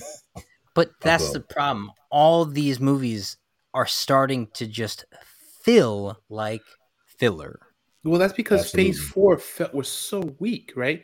Because that great Doctor Strange movie really set up. We got this teaser through Spider-Man of what could be, and then they just squandered this fantastic. That's also what this trailer set up. This trailer set up Scott Lang. You have missed so much time. I can give that back to you. And they make it feel like maybe he's actively wants that. But at this movie where he starts going, "We had a deal, Kang," you're like, did you guys ever agree on something? I don't remember you guys shaking hands or anything like that. He says, if you get my thing, I'll free your daughter. Kang had no reason to keep his daughter. That was just plot. That was just plot. That's just for plot. That made no sense. That was so they can fight at the end. Like, you got what you want to give him his daughter and do your thing. Like, what's the point? No point. What was the point? There was no point. No point. And the fact that this could have been impactful if Ant-Man died at the end. Yeah. Or if they were just left them stuck. They've been stuck. We've seen them stuck. He was stuck for 5 years, Michelle Pfeiffer was stuck. Wait. But the second they completely erased everything of the movie, that's when the movie just felt like... Because you're not watching... Nobody's watching these Marvel movies as one-offs anymore. If Ant-Man got stuck, we would just be waiting for him to get free in 2 movies. We've seen it. We've seen him. He was stuck in the quantum realm already. We've seen it. If he died at the end, if Kang killed him at the end and he won, then we're like, oh. Okay. Sure. If Kang, listen, I agree. If Kang left at the end, like he had the opportunity 3 times suddenly this movie matters. You're like, this movie mattered. This, to me, I will still say this is probably the best of the Ant-Man movies. And he's the most heroic in this film, trying to save his daughter. So it's like he's not going to be more heroic than he is right here. Give him his swan song. He says, I don't have to win. We both have to lose. But then that's not what happens either. Let him have his hero's death. And yeah. If he got stuck, my only issue with him getting stuck, Jack, is I know he'll be free. So that to me is just weak. Okay. But at least it would have been one. But this means even less though. At least it would have meant, I don't know, I guess something. But this means absolutely nothing. But you're right. Kang needed to win. You want to make a movie that builds off the other movies. Give us a movie that matters at least by the end of it. Fine, Kang wins. Pandora's box is opened. Holy, what do you do? This guy has all the power, all the monies, all the tech. Unless they're setting up, because the end was interesting. He was like, they're setting up exactly what they're doing, and we need him because what's coming here. So what if there is a movie or something where they have to save Kang? They have to get Kang because he's the only one that can stop what's actually coming. Okay, I don't know. I don't either. Yeah, sure. I don't know. But I will say that is exactly what was going on in the Loki series. That version of Kang was keeping all the other Kangs in the Pandora's box. And when he was killed, they were all released at the end of Loki. So we really just saw the same content play out, but honestly, in my opinion, not as interesting as it played out with the TVA and that storyline. But it looked visually cool. I mean, some of the stuff was really cool. Like Star Wars and Shark Boy and Lava Girl. It's not the quantum realm that I wanted. I didn't want cutesy stuff. I wanted some type of horror. Like I wanted it was like Avatar-esque, Yeah, like Lauren said, like something that would traumatize traumatize what's her name to not talk about it. So she's not even like I won't talk about it. She literally can't. Yeah. Like it was that. It was like, she had to do some things besides have sex with Bill Murray. To Can survive. we talk about that cameo? Like when Bill Murray walked in looking every bit of Bill Murray, I was like, this place ain't that bad. Matter of fact, Jack, if they were stuck at the end, not too bad. Well, but the other thing that Bill Murray's cameo told us was that Kang was a reasonable guy. Because Bill Murray's character literally spent most of his life trying to kill Kang and kill Kang's people. And so, at the end of Bill Murray's character's arc, he joined Kang. So Kang wasn't vengeful or vindictive. He's like, hey, listen, man, just get on board the right side and you can be a part of my team. I'll turn you into a lord even. I'm not going to even put you in jail. And Bill Murray's character goes, that's not a bad idea. Why I've been going at you this whole time, Kang? You seem like a reasonable dude. And so when Michelle Pfeiffer's character comes back, he goes, I got to team up with my freedom fighter who's been helping me fight Kang this whole time. But he's part of Kang's team. That tells you something about Kang. This movie made no damn sense when you think about it. It needed that Black Panther Wakanda Forever sensibility. You got a bad guy who is so wise, who's lived so long. He's not just bad. He's everything. He's lived too many lives and seen too many worlds to just, I'm going to keep your daughter. Why? Because. Right. No. And if his whole thing was, listen, I know what you saw looks bad, but you have to understand. And if they really sold that seed of you have to understand, I have to go kill every other version of myself simply to save all of existence as we know it across not just your universe, but every universe. Mm-hmm. Yes, I know I look the villain from where you stand. You spent the last 20 years trying to help me fix this device. So you know a little bit of my heart when I tell you there's a reason I have to do this. And then suddenly I might go, that's very compelling. Okay, there's some conflict there. And that elements were there. It would just be undercut by humor, undercut by a world with no stakes. Because you would have scenes with him doing that, and then it would cut to, I have holes in my jelly. Like, it would just cut the stuff. I have holes. And then, or he's, Kang is looking dope, and then freaking MODOK comes like, don't call me Darren. It's like, and then I will say it was funny at the end when he was like, "I always wanted to be an Avenger," and they're like, Yeah. Okay. Yeah, sure, you're right. You're not okay. The face touch. It's too much. I think what potential. I love Jonathan Majors. I thought that he did in one movie what they spent 10 movies doing with Thanos. Like, they built him up over the course of a decade to come and be bad, and he did it in one movie where it's like, I can see him going on. Too bad this Kang is not going on, apparently. And I'm like, I could have got behind this Kang. He has a compelling argument. He has that Killmonger freaking Thanos argument of, yes, I have to kill worlds to save worlds.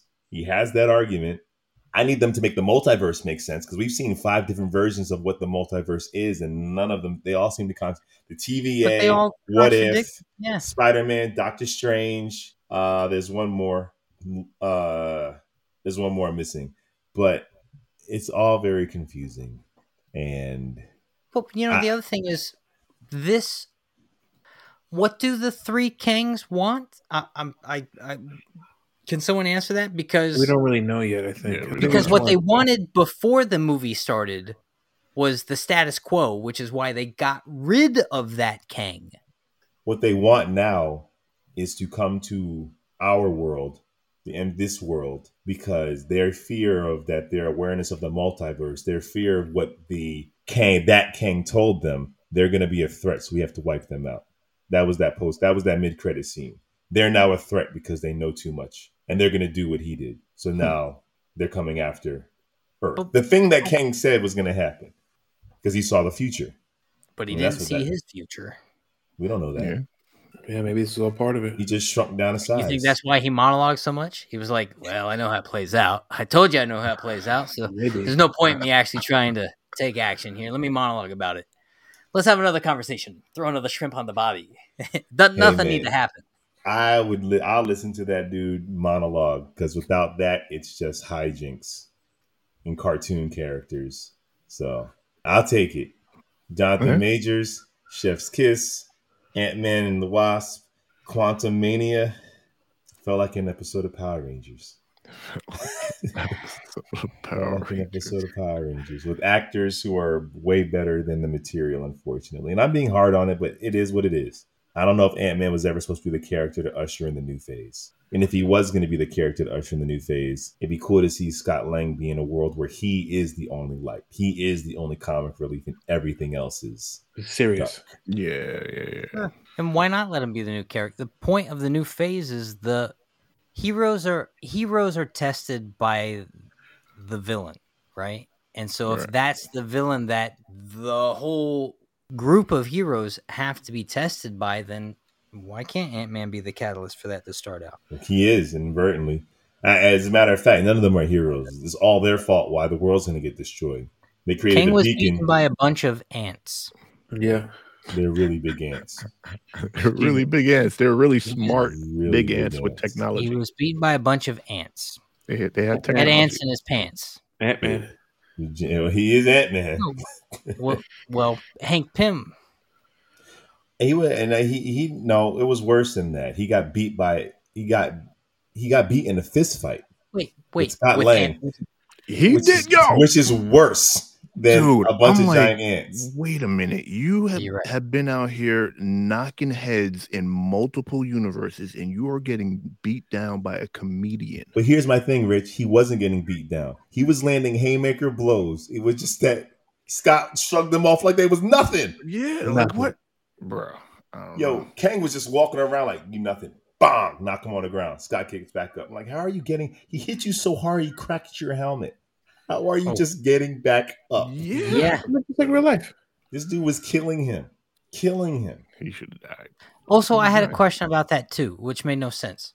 Right at the top of the film, after the dinner scene Lawrence was talking about, they go to the basement where the daughter inadvertently sends a signal, and then the MODOK character who's working for Kang, but they don't know where the guy. Anyways, whatever. They're pulled into the quantum realm.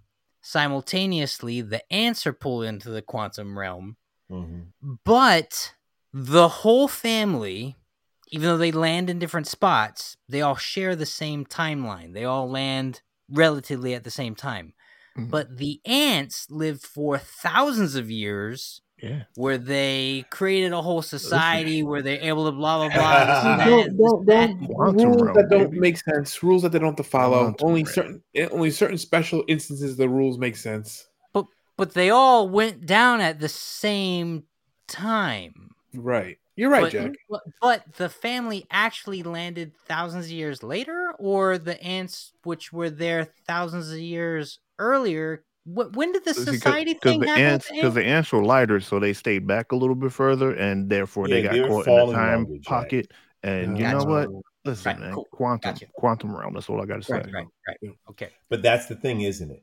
When you have movies where they have this MacGuffin of fake science magic that doesn't exist, you start chipping away at your own rules, and you're like, "It's the quantum realm. Anything can happen." It's like, no, not anything can happen. You have to set rules, or else we don't know what we're watching here. We don't know what we're following. Right. You can't have it both ways, though. Something would have needed to actually happen to one of the people too. You know, the daughter's an old woman, or Scott's a baby now. If the ants timeline got all whacked out, then someone else's timeline would get whacked out. Ants, and there is no civilization here. It's barren. But you can't do that because Mr. Douglas needs a reason to keep saying he talks to his ants. Yep, exactly. And he says something about his ants about 25 times in that film. That's his one repeated line over and over and over and over and over again. They're really smart ants. They're really smart ants. Really smart ants. Second post credit, I didn't see it because I had to use the bathroom, and I was like, I don't care.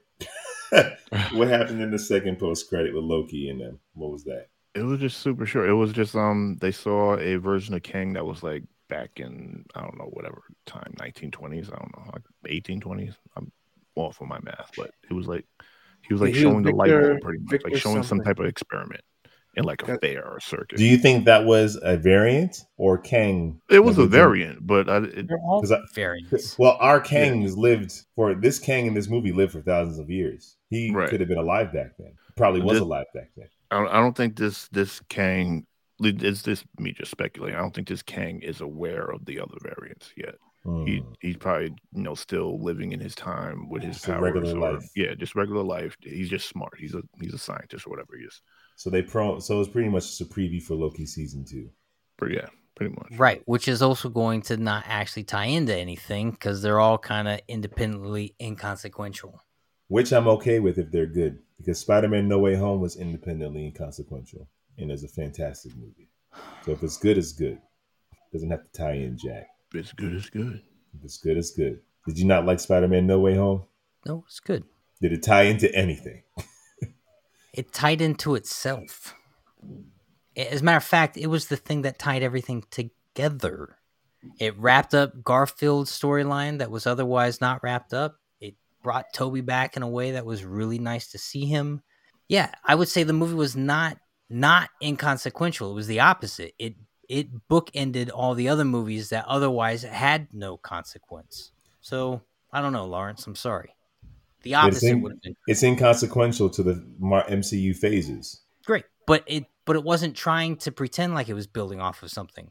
As a matter of fact, and that's the problem, because it kind of was. When you introduce Doctor Strange and you talk multiverse, and you know the next movie you got is Doctor Strange Multiverse of Madness, it is pretending, and that's why you were mad. Yes, but also because the trailers for the Doctor Strange movie sets up something that it didn't even remotely try to go at. Because Spider-Man tried to act like... Here's the reason why the Kang movie is different. I watched Loki. I liked Loki. Jonathan Majors was great at the end of Loki, and they opened the Pandora's box then. This movie, you didn't need to see any of Loki. It made no difference one way or the other, and the same thing plays out by the end of it. And I would go so far as to say whatever the next thing is in the Marvel lineup isn't really going to play off this movie too much either, or it's going to play off this movie as much as whatever the next thing followed Doctor Strange was, which didn't play off of that at all. So, the problem with me I do feel myself getting jaded at this point. I'm like, I am your fan. I'm the one who keeps going to the movies because you conditioned me to go to the movies to watch your stuff because I like the way it plays out. But now you're lying to me. You're saying it matters, but it doesn't actually matter. And I'm a good audience member. And I give you my money, and I'm faithful. I'm loyal. And you are not servicing me in a way that pays homage to my loyalty. You're going to be mad if you keep waiting for these to link up.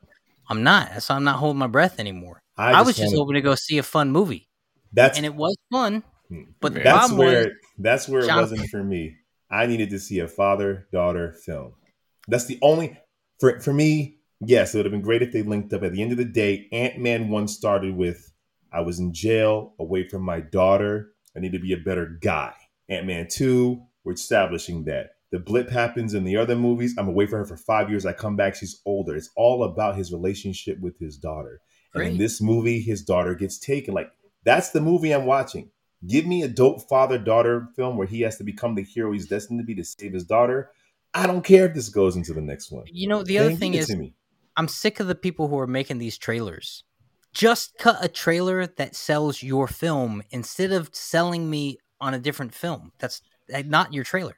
The trailer sells a Scott Lang who's conflicted to make a deal with the devil to go back in time and have a different relationship. He was conflicted for 5 minutes. He had like 5 minutes of like, I don't know what I'm going to do. And then he's like, fine, I'll do it. Yeah. But the trailer almost infers that Scott might be part of the villain of the story that the rest of the family got to try to talk down because he's so convinced that it's a good deal to make. Yeah. And that's what the trailer sells you on. Just like Doctor Strange Multiverse of Madness sells you on the idea that somewhere along the way, Strange made some mistakes that he's got to be held accountable for. And so these people keep making these trailers, and I'm like, just stop making trailers. Just put up a movie poster and let us come figure it out. Or keep making these trailers and that make you spend your money and go to the movies. But it would have been an equally good trailer if you just told the truth in your trailer. Either say less. Mm-hmm. Here's the problem. Say less or say the truth, but stop saying lies. Well, Scott Lang was conflicted. He wasn't conflicted for as long as he wanted to be. He was conflicted, so that's not a lie. I mean, I would appreciate it if he actually died or he actually lost something at the end. I would have liked it if he died. I mean, if he died, keep the stakes up. Because the way they set it up, as I said in the trailer, the way he set it up, like I don't have to win, we just both have to lose. Like, right. All right. Well, if he both lost and then Kang just killed him after that, then I got to tell you that. I got to tell you, Rich, because they showed us that moment in the trailer, I knew it wasn't going to mean anything in the movie. Because if it actually was if that line was gonna mean what it felt like it should mean, they would have never showed it to us in the trailer. And so let me ask you guys a question. You know you're gonna see this movie. Why are you watching all these trailers? I don't even think I really watch. I don't. I watch I watch a trailer once, and then I don't watch every trailer that drops. Because eventually they just show you the whole movie in a series of like 10 trailers. You're like, why are you watching the movie at all? So what are we rating this thing, guys? I think Chris gave was it a right. 5. I gave it 5. Yeah. I think I would co-sign on that 5. It was mid. At the end of the day, it was fun to watch, but it was mid when it comes to break everything down with it. I give it a 6 because Jonathan Majors was pretty enjoyable. Yes. And even the post-credit scene, I was like, I didn't need it. I didn't need it because I watched Loki, but it was like, it's fun. He's great. He's an actor getting his chops on, so I support that. I give it a 6 as well. I can't give it no 5 when this guy's in there. Give the script they gave him. there was no action. His character took no action. Right, but he delivered it like he was taking all the action, all of it. Yeah, and when you get a page of monologues, he's smart. He's like us. He's probably like, why the heck am I monologuing so much? It's not my job. Let me make it work. So for that, I can't give it a 5. Got to give it at least a 6 for what he did. All right. So 6, 6, 5, 5, 5.5. 5.5. Chris, you love Jonathan Majors. I did. Yeah. You hated Ant-Man that much. I didn't hate it. It just was all right. I didn't hate it. It was just all right. It was just all right. But I don't blame the actors at all. And Lawrence, you know this being an actor. So many times you're on set and you don't have a voice. You are literally the puppet. They dress you how they want to dress you. They stand you where they want to stand you, and you say the lines they want you to say. And unless you're stealing takes or saving takes, you eventually get told how they ultimately want that line said and the tone anyways. And with Jonathan Majors, he had a scene and the camera was on him for 2 seconds. And when he was realizing he was losing, and I'm like, Those are tears coming out of your eyes. You're doing way more than you got to do. You're doing more. You're like you're that actor. Like if you give me a corner, I'm gonna milk the heck out of this corner for as much worth, and you're gonna have a hard time cutting out my performance because I'm gonna be doing this all over the place, and it's gonna be with your words. It's gonna be with your direction. I'm gonna do everything you want me to do, but I'm gonna give it so much depth you can't cut it away. You can't. Listen, all the actors were good. I'm not saying the actors weren't good. You know, Pfeiffer's killing it. Douglas is killing it. The daughter's doing her thing. You know, everyone's doing their thing, but you had unfortunately, I feel like you just had a story that was a little kind of paper thin and could have been an hour movie. Ultimately, did not need to be what it was for what it turned out to be. And I like these movies, and I'll sit for a 4-hour Batman movie and be okay with it, or an 8-hour Zack Snyder cut of the Justice League. If it needed to be 8 hours, it didn't need to be 8 hours, Zach, but I'll watch it. Jack's a hater today. That one was dope. You said Ant-Man's a good time. Man, if Ant-Man's a good time, then the Snyder cut is freaking a masterpiece. I didn't have a good time. I did not have a good time with Ant-Man. Great performances was moved by them, but ultimately. Although I want to say real quick before we end this thing, that woman who played like the rebel leader, I'm like, yo, there's your next Wonder Woman. She's jacked. But she can also act. She's not like this athlete that kind of comes in and like I was like, I believe what you're saying. Is that your dog, Chris? Oh, yeah. She's being so just bring him on the show. So I'm like, yo, she was dope. All right, so that's our show. We're giving this thing a 5.5. First 5.5 in the Phase 5 movies. We'll see where this is going. All right, that is Aquaman. What is this? Ant-Man 3. Ant-Man and the Wasp, Quantumania. Chris, do you have any recommendations? Sure, I got a couple. So we talk about how Jonathan Majors stole the show in a rough movie. Here's some other actors who stole the show and really stood out in movies that were meh. So number one, our boy Christian Bale is Gore in Love and Thunder. It's the same thing. Same exact scenario. Except for, and I'm sorry, I might have been the only one who actually read that comic line. Gore is not in Love and Thunder. What's that got to do with Gris said, Jack? It's got to do with the fact that the character he's even saying the actor is portraying isn't actually even in the movie. But his acting is... His acting in that movie was good. Yeah. It would have been like casting... I don't know, Vin Diesel as Doomsday and letting him just go as is. That's what Gore was in this movie. They never actually brought him on screen. But for it sucks for the 20 people that read that comic, but for the rest of us, he kills it. What's your next one? Whack. Uma Thurman in Batman and Robin. Everyone's giving a campy ass performance. Uma Thurman kind of delivers. Yes. They all deliver on some Batman 66 joint equally. Like they all deliver the right amount of camp. I think you need to go back and watch it. Watch Uma Thurman in it. Pay attention. Watch Uma Thurman in it. What else is on your list? I don't know about that one, dude. Adam Driver, Rise of Skywalker. Adam Driver brings depth and gravitas to everything he does. But the girl that played, she was great too. Yeah, but I don't know. I feel like she eclipsed Adam Driver eclipsed everybody. Maybe, but you... What is this list? What's the next one? Oh my god! All right, how about this? Alan Rickman and Robin Hood, Prince of Thieves. What? No, that was amazing. That movie was dope.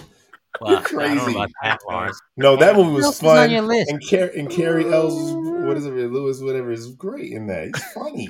It's funny. And if we get Don Cheadle with the pumps. Talking about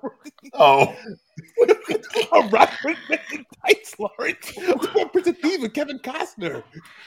Wow, Lawrence. Yeah, I was gonna say. What is happening? Where was he going? To talk about different Robin Hood movies. Chris is talking about Robin Hood with Kevin Costner. And what I watched is dope. And Lawrence is talking about Robin Hood Men in Tights where they're singing and dancing. I'm sitting like, wait, the pumps? What is he talking? Don Cheadle. Wait a minute. Wait a minute. This was incredible. That's all right. I got. That's all I got. That's great. Wow. What a list. Can I give an honorable mention? Go ahead, please do. In the movie Batman v Superman, most people trashed it, but all said Ben Affleck was dope. I got that all wrong. Why did you say that name? Bad moments, bad movie, but people walked away from that movie going, I changed my mind about Ben's Batman. Yeah, so much so now they're so mad that he's not continuing to be Batman. That's true. Although he got trashed when he was first cast. He did. Jack, you're not sure? Jack is just anti today. I don't know about this content anymore. When you go back and edit this, listen to how many times you was like anti. Antithesis of everything. Like, why is this guy so negative? No, he's being real. But listen, sometimes this stuff don't work, and we have opinions, y'all. So if we're negative, it's because it's real. And y'all saw Ant-Man 3. You know what's up. And if you liked it, that's great. I'm happy for you. But you can't tell me that the stakes weren't higher than an episode of Power Rangers. Because guess what? Tommy got out of that dimension, too, at the end of the episode. And everything was fine. Yeah, you did. And they all was at a juice bar drinking and eating, just like the end of this. All right. Well, that's our show, guys. That's our freaking show. Make sure you, tell a friend about it, man. Download, follow. You know what it is. Write a review. It helps with the algorithm. We also got TikTok. We also have Instagram. Hit us up on social media. We also got a YouTube channel. Check us out. 3 Brothers and a Shot of Milk, where we get to see our faces give reviews, as well as toy hunts, toy reviews, comic book. Man, we got it all on that channel. Thank you so much. Good night, Chris's dog. We'll be back same bad time. Same bad channel. Peace. I gotta roll. This kid got a rash. I'll talk to you guys later. That's staying in. All right. Be real. Later.